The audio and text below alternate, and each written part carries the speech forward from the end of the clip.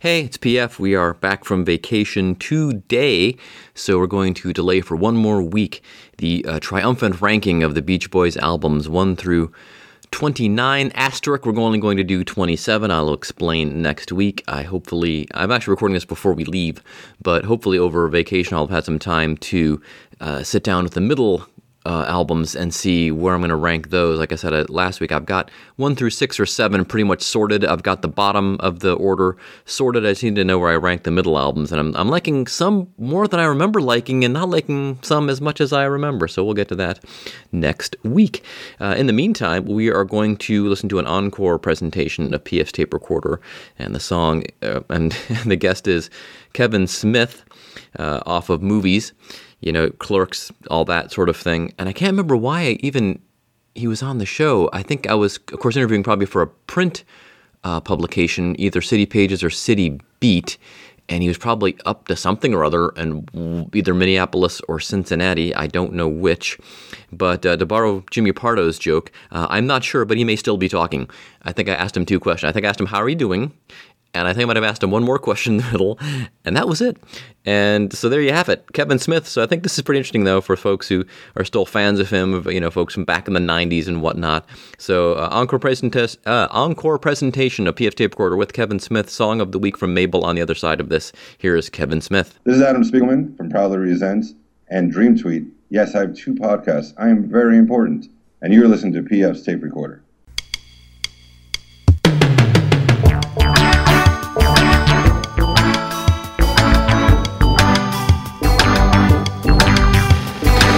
Hello there, I'm PF, this is my tape recorder. Coming up, Kevin Smith, and that's all. No fake news, no hideous skits, no bad impressions, just filmmaker and podcaster Kevin Smith. I wasn't sure we were going to get this thing done. He was 20 minutes late calling in, so I tweeted, in jest of course. I don't know, I just get the feeling that Kevin Smith would rather do anything, all in caps, than be on my podcast or in Cincinnati City Beat, because I'm doing the interview for both. My editor caught that and sent me an email. She was worried the interview had fallen through, number one, and that my tweet was going to cause Mr. Smith to go all Southwest Airlines on Cincinnati City Beat. We should live so long we get that kind of exposure, especially for the podcast. Anyway, he finally calls and immediately says, "Nice tweet," and then I hit record. I was starting to worry, man. I got lost. Oh, okay, cool. All right, well, I know you're a busy man. We had trouble setting this up. So I'll get right to it, though, because I know you're not really pressed for time. I don't know if Sarah explained to you that this is for my podcast and for Cincinnati City Beat. Sweet, fine. I got 2 in 1 blow. There you go, man. Exactly. It's the story of my life, and not just professionally. I should live so long. So I know some of the backstory, as a lot of folks reading and hearing this will. You grew up in New Jersey, and Dad worked for the Postal Service, and didn't care for it a whole lot, but went every day, and you wanted something different in life. Yeah, basically, Dad never had that sit down with me. I didn't have a father that was like, "Son, the world is yours. You can do anything you want in life," or anything like that. Neither of my parents were really that way. They weren't discouraging, but they weren't encouraging. Like, I remember my mother being like, "You should become a waiter like your brother." And both my brother and sister went to college. So my parents were like very cool with that. I was given the option to go to college, and I tried, but wasn't really my kind of thing. So they were never discouraging. But we didn't dream where we were from. Nobody had an example to point to be like, "Hey man, somebody came from Highlands and they did X, Y, or Z. That's the town we came from." Okay. So I don't think it was, and nobody in our family had ever done anything, out of the ordinary. Shecky, man, come on. They were never like, "Hey man, everything is possible. Anything is possible." It took doing something like that to kind of open their mindset. Like, I had an uncle, Uncle Alan, who was in acting and stuff and theater, and he wanted to be, I guess, in movies and whatnot. So he tried for like years, and I guess, when you see that in your own family, you assume like, "Hey man, that's an uncrackable field." Like, Uncle Alan could never do it. Why on earth would, anyone else be able to? It was just pie in the sky. He's watched people on TV or saw them in movies, or you went to a theater and saw people on a stage, but that was never us. So I don't think it ever occurred to my father to be like, you should do better than this. The only thing he would kind of say was, man, I hate the post office. And it was clear that he did. But I don't know why he felt that was the only choice that was kind of open to him. He was not a hugely motivated guy. I mean, honestly, all he wanted out of life was to sit around with his wife and kids. I asked him one day, I was like, hey, what was your dreams? He said, what do you mean by that? And he seemed kind of insulted. I was like, what did you dream about when you were my age? Like, what did you want to do? And he goes, I always wanted to get married and have a family.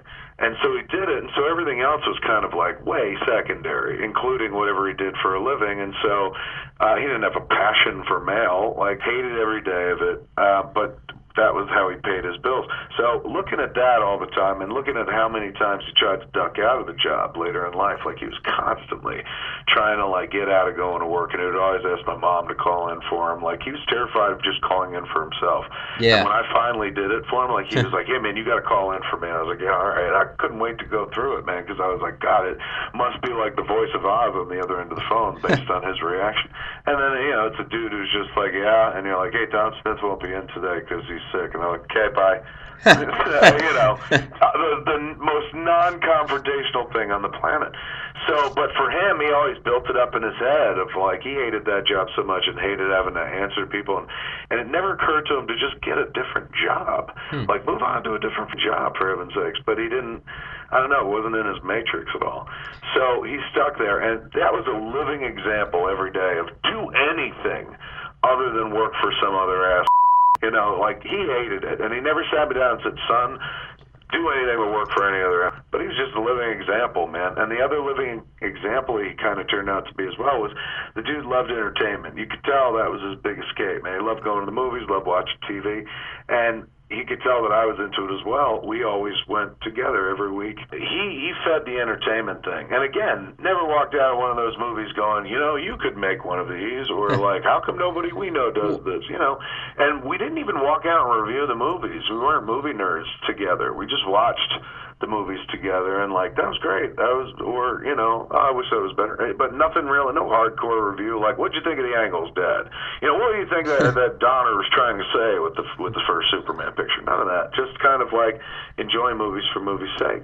And that to me, like, I always saw my father who hated his job and loved entertainment. That was where he was kind of at his most relaxed, watching movies and stuff. So that kind of stuff rubs off on you. And also, if you're a lazy person like I am, you want to look for a job that doesn't feel like a job.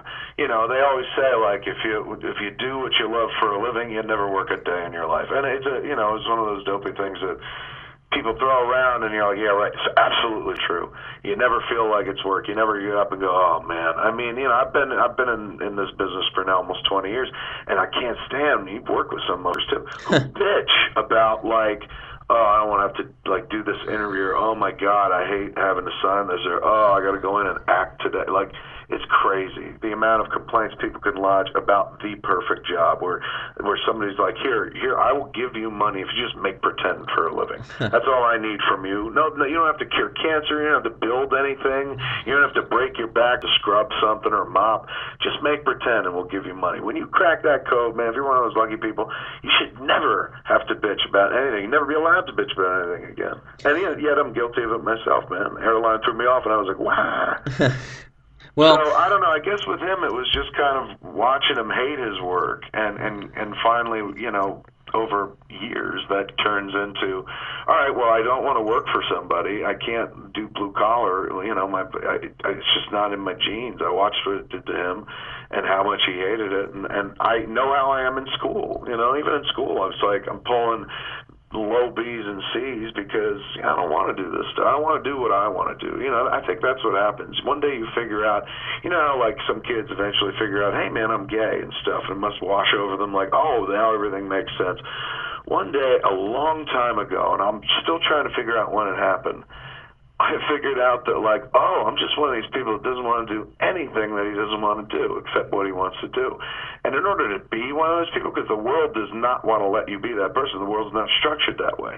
In order to be that person that I felt like I was inside, the person that didn't want to do anything he didn't want to do, I had to be able to pay the price for that. I had to be able to pay my way. You know, it's if you can shut up every argument they could throw at you, then you could do whatever you want. You know, like it was the same thing when I started smoking weed. I was just like, look, if I'm going to start smoking weed, I have to tie it to productivity. Because the moment you start smoking weed, people get on your balls about like, oh, you're a lazy fat stoner. And I already got the lazy fat thing going against me.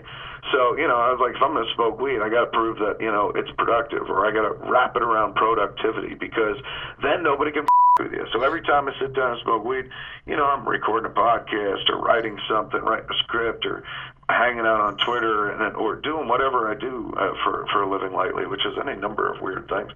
And that's, I think, why I became so productive over the last 3-4 years, because I tie it to weed smoking. I like weed smoking so much. I'm like, look, man, do it all you want, but make sure there's something at the end of this, something to show for it. And if you can show people productivity, they don't bust your balls. Like, I never understood the stoners that would sit around and watch TV all day. I'm like, you're ruining it for the rest of us. It's like, no, man, take that, you know, that battery that you've been handed, turn it into something. And me, I like to turn it into, like, here's a podcast, here's a TV show, here's a movie.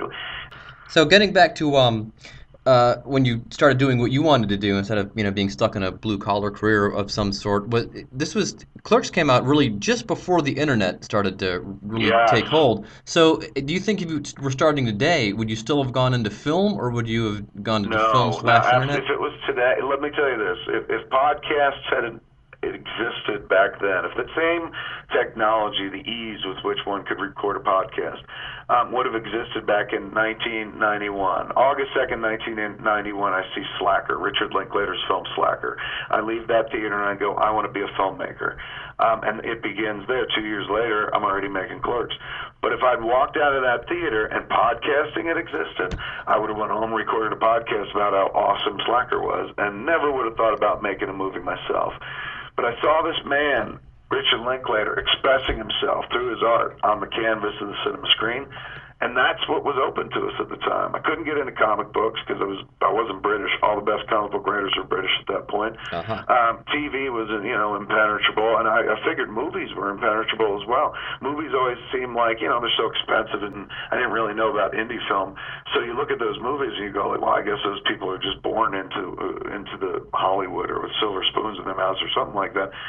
Richard Linklater's example of Slacker made me feel like, holy Christ. I mean, if this dude's telling his story in Texas, why can't I tell my story in New Jersey? If that counts as a film, there's no car chases, nothing blowing up, there's no supervillains. I guess you can make a movie about anything. And, you know, and that's when I got into the notion of filmmaking. But if podcasting existed, had the internet been in my bedroom at that point, in my parents' house where I was growing up, I don't think I would have thought about making a film. I probably just would have been a person that commented on it. I would have been content to be entertained more than try to be entertaining. It seems that with podcasting, though, something I've kind of run into is people really like a visual. If you can do something on, you know, YouTube, people seem more interested in that than trying to get people to, and which is strange because a podcast seems to be more user friendly in that you can take it in the car, you can go jogging with it, which I try to point out to people. It's a visual. People fetishize and love the visual medium. We like to sit around and look at things and stuff. But so many of us are mobile. So many of us are moving around at all times. You can't sit down, pay attention, look at a screen. Exactly. That's why I started getting into the pods, because I'm like, for years, I started thinking about it. For years, man, you demand of the audience, and at least when you're a filmmaker, you put everything down, look at this. And the world's not built that way. Like when I sit behind my laptop screen, I got Twitter open here, I got my iChat windows open here, my email, which is AOL, please don't make fun of me, open right here. And then over here, man, I'm probably running a movie as well. So all on a same 13-inch laptop. So I'm multitasking, and I'm not giving any one thing 100% attention. And if it demands that, like, you know, there's a show that everyone's talking about, like, oh man, have you seen this show? I'm like, are you kidding me? That requires me to sit down and focus on something for like an hour long, and I'm not getting anything done while I'm sitting there watching it. So in that moment, you know, you kind of feel like if I've been demanding that of the audience for so long, and the way I exist, a lot of other people exist online as well, and everyone's attention span is getting shorter, and it's easier to kind of stay home and be entertained than go out to a movie theater to be entertained. It's expensive, and again, who has the time to set aside 2, 3, 4 hours for the entire movie-going experience of getting ready, going to the theater, driving, watching the movie, coming home, all that stuff. It's a big package when you could just be like, you know what, it'll be on VOD in about 2 months. I could just watch it there. And in the world where, everyone's got a laptop, suddenly you're like, why am I trying to make them leave the house to watch me or engage with my art? I mean, can't I just hit them home? Everybody's got this. Everybody got a smartphone at this point. So that's why I felt like podcasting made more sense. Doesn't require you to look at it. You take it with you in the car. You put in your headphones, man, you go to smodcast.com. I become your best friend. I'll kill an hour, 2 hours easily for you, man. Theater of the mind. And that's what's fun about it as well. You sit there and you make these mini epics constantly. Like when I was making flicks, it takes you a year sometimes to put an entire film together once you start, shooting it, to cutting it, posting it, and then all the marketing and crap. Hell, in the case of Red State, I wrote a script. It took me 4 years from the moment I wrote the script to finally say, hey, everybody, this is what I was talking about. Or from the time I started talking about it with the public before they even knew Red State existed. It's just crazy how long it takes to make that one statement, whereas with a podcast, I can go on at great lengths, as I've been doing right now, and I could do it 2-3 hours, man. End it, put it up immediately. Everything that's right in my head and heart at the moment, freshest, latest, not some stuff I'm writing in a script and hoping that nobody else copies for years while I try to get the movie produced. I'm just pouring it out there, man, and I'm done. And guess what? I get to do it again the next day. Start from scratch. Do something completely new and different. For a guy that's been making films for 20 years, and those films, I stand by. I love them absolutely. Those films were exciting and fresh for me to make, but there's a rote process to filmmaking, and it's a long one, man. And having so many ideas and wanting to create so much before I check out of this world, it's like you never feel like you have enough time, and movie making takes up so much fucking time. Whereas podcasting, man, takes up no time because you don't feel it, because it's not work if you love it. Smodcast.com, I'll sit down and have a conversation with Mosier on Smodcast, and we go nuts and have a great old time. And then on Jay and Silent Bob Get Old, I'm sitting there having a conversation with Muse. We go nuts, have a great old time in a completely different tone and direction.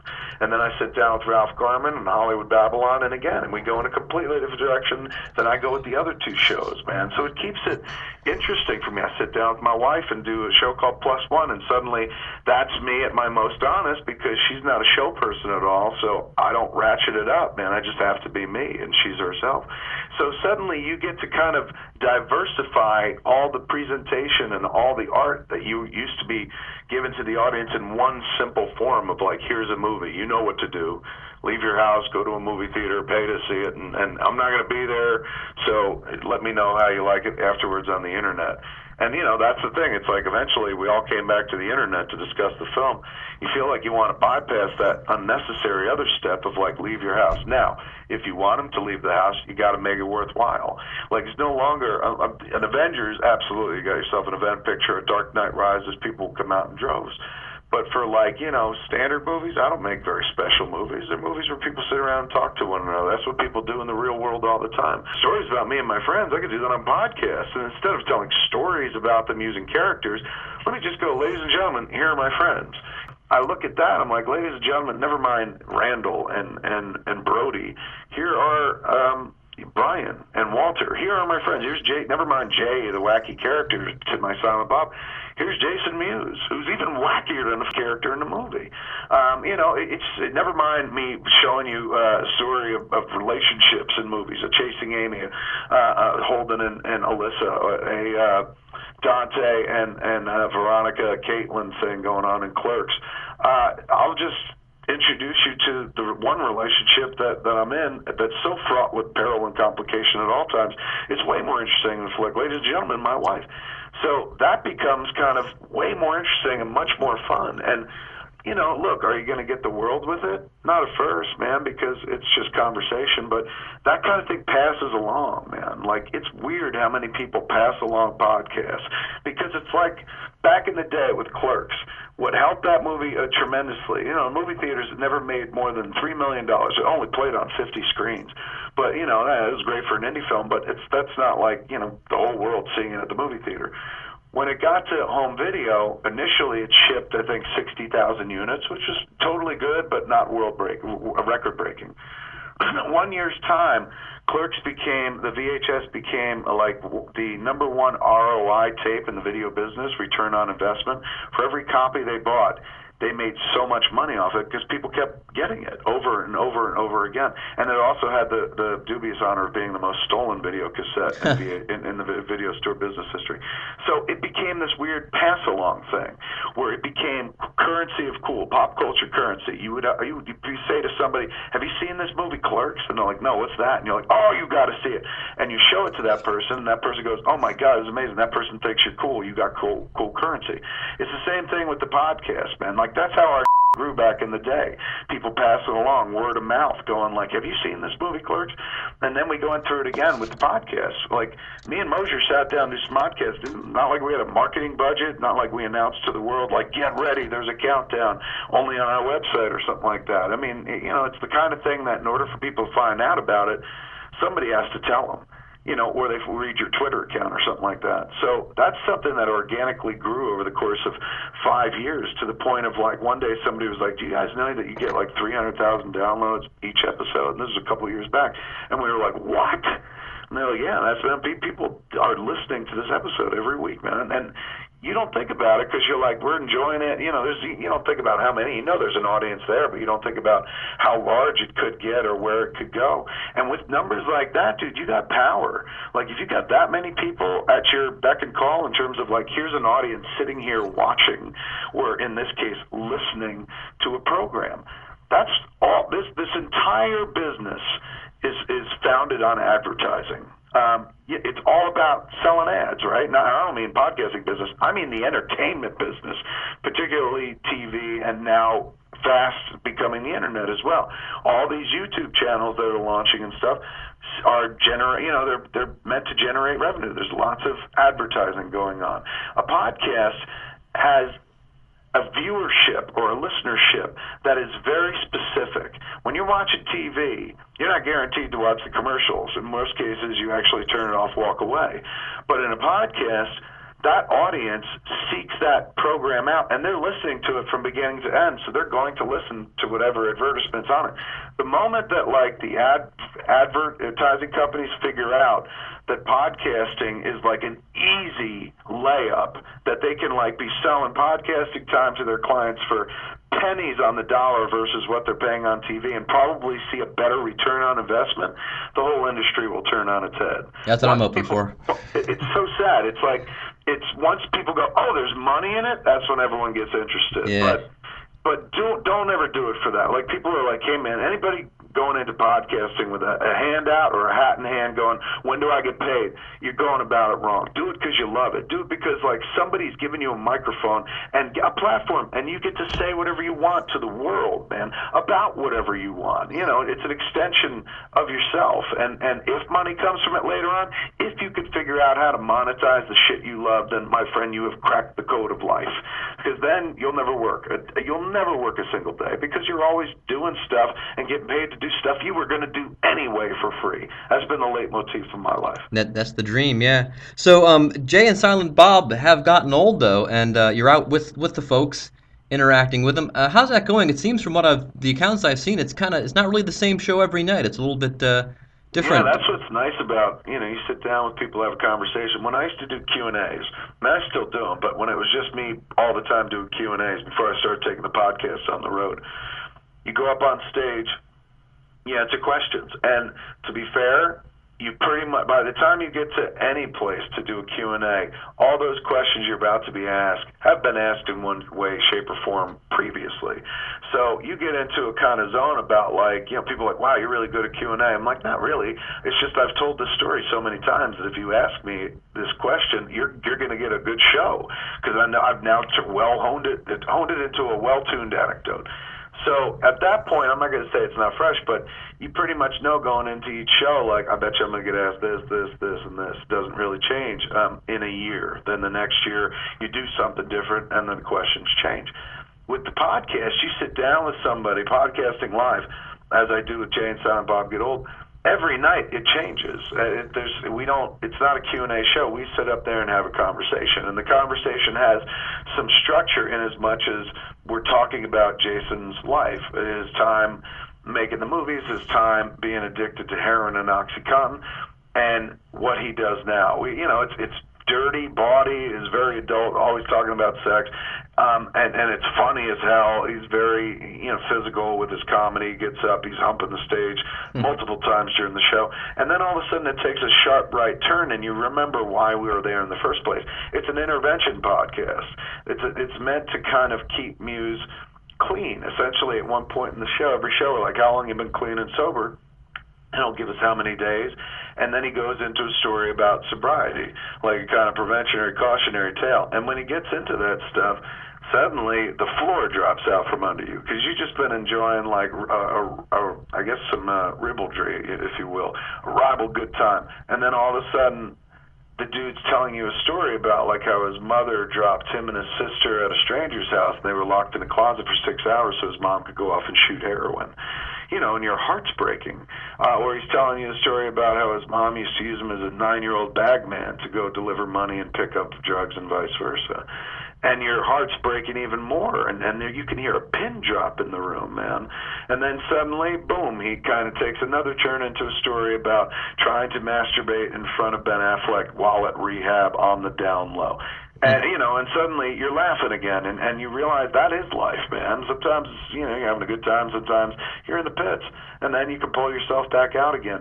It's a really oddly inspiring show, not just for people who are like, oh, man, I've had problems with drugs or something. It's not so much that. It's not a medicine-y show.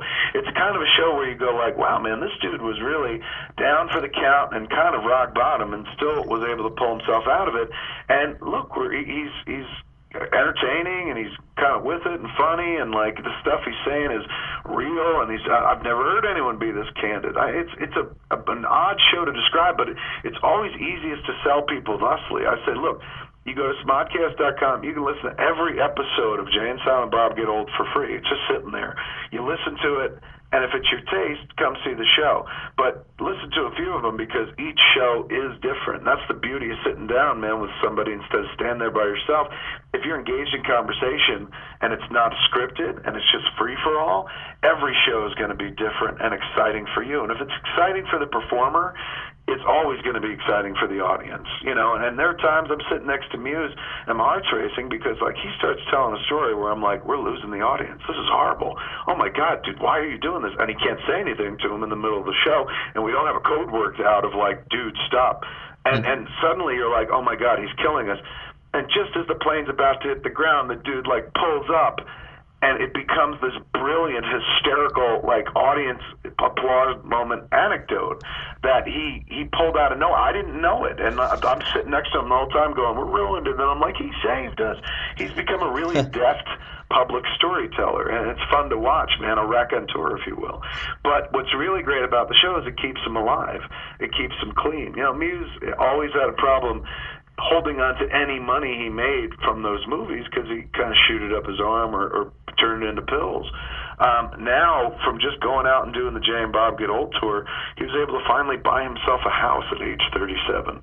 Never did that before. With all that movie money, couldn't pull it together. And so we just got back from Australia, where we sold every show out with the exception of Adelaide, and there it was 1,900 seats. We only sold 1,800, so we only missed by 100. But we went to the UK and Ireland prior to that. We were selling out 3,200 seaters for just people to sit around and watch him tell me about his life. And then we bring the audience up and play games. We play a game called Let Us, where a few people from the audience volunteer and jump up on stage, and we give Jason and that person like a sexual position to figure out. They go off stage, come back, and reenact it for you. So instead of like Doggy Style or Missionary, you say something like the Ewok cock block. They go off, figure that out, come out and do it for you. Non-penetrative miming sex. It's fun. No bodily fluids flying anywhere. And selling out across the country, all across the United States so far. So yeah, it's been nice. I mean, it's no secret that we've had money put into these names in as much as the movies, right? For years, we were in Clerks, Mallrats, Chasing Amy, Dogma, Jay and Silent Bob Strike Back, and then Clerks 2. So, and not to mention the cartoon and stuff. So that's right. Those characters have been out there, and we never really even thought about it. When we called the show Jay and Silent Bob Get Old, it was just kind of a joke. And then when we were only doing it in the Smodcastle Theater, it was only 50-seater and stuff, so we thought we'd be playing to our audience, the people that kind of already kind of dialed into our stuff on a daily basis. But when we started taking the show out on the road, like when we were selling it, like London, this was the weird one. When the London Hammersmith Apollo sold out like within 2 days or something like that, that's 3,200-seater. We were like, wow, so many people must listen to the podcast over there. Then you get over there and you realize that like it ain't the podcast that turns them that they're mostly there for, or the lion's share of them are there because they have heard the podcast. But there's a massive cross section of people that are coming just because like Jay and Silent Bob, I love those movies, so they show up at the podcast. And then, you guys come out on stage, you're not wearing costumes, and I'm talking the whole time. And most people are like, this is not Jay and Silent Bob of that audience. It's weird. Like, we encountered that in London. You had some people going like, wait, man, when do you guys play Jay and Silent Bob? And it's like, this is Jay and Silent Bob Get Old. This is the show. And even though there's a podcast, they had no idea. They're just like, oh, I just bought tickets for this because I love Jay and Silent Bob. And some of those cats walk away pissed or disappointed. Most of those cats you convert because at the end of the day, they're like, oh, shit, this is better. Like Jay and Silent Bob, what are they going to do? Come out here and one guy stand there and say nothing, the other guy stand there and curse? Yeah. These dudes both come out and tell some funny stories. And Muse is very, very funny. He's lived one of these lives that like just produces material left and right. The dude wakes up and steps into stories like you and I would step into slippers. So it's this really unique, fun thing. I wish I could point to an example of something like, oh, it's just like this. But it's not. It's kind of its own thing. I mean, in terms of like, it's not stand-up comedy, but it is comedy, and we sit down the whole time. And generally, two-man stand-up acts have gone out of style, and so it's not really an act because we don't act. We just sit there and talk to each other. So strange. We go to a place, sit down, talk to one another, and people are like, "Here's money. Well done." They walk away.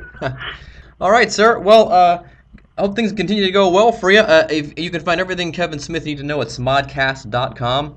The movies, all the podcasts that he's involved in and everything, it's all there in one convenient, easy to find location. Absolutely. Cool. And sweet, man. All right. Please don't bring weapons to the show. We hate getting shot at. All right, everyone, we'll do a pat down at the door. All right, well, thanks for taking the time today, sir. I really appreciate it. I know you're a busy man, and no worries, man. That'll get put together. All right, well, thanks a lot, Kevin. Thanks, man. All right, bye-bye. Bye.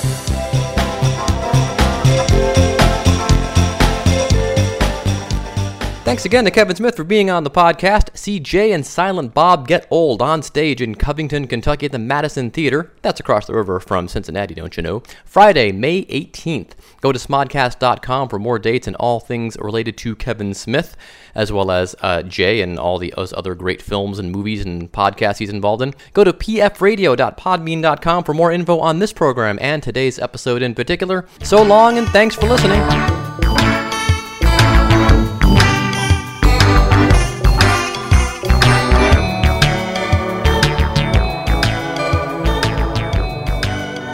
Kevin Smith, PF Tape Recorder, episode number 43 from back in 2012. We're up to our Song of the Week. Song of the Week is from Mabel. And Mabel, I don't know much about. All I know is that they played this on Radio 1, and I like it. And it's a pop song. Kind of reminds me a little bit of Ava Max. And I bought this actually in iTunes because I liked it so much. And the little thermometer thing that shows you how popular it is, not very popular. So I'm guessing this probably even isn't a hit in North America that I can tell. I'm not even sure it's a hit over in the UK, but if this type of song Radio 1 is playing one of these, like, they play Wolf Alice in churches in 1975, and those guys never enter the chart or hardly enter the chart. Mabel, I have a feeling, is doing well. The singles chart, as I'm recording this, comes out today. In the UK, it's Friday.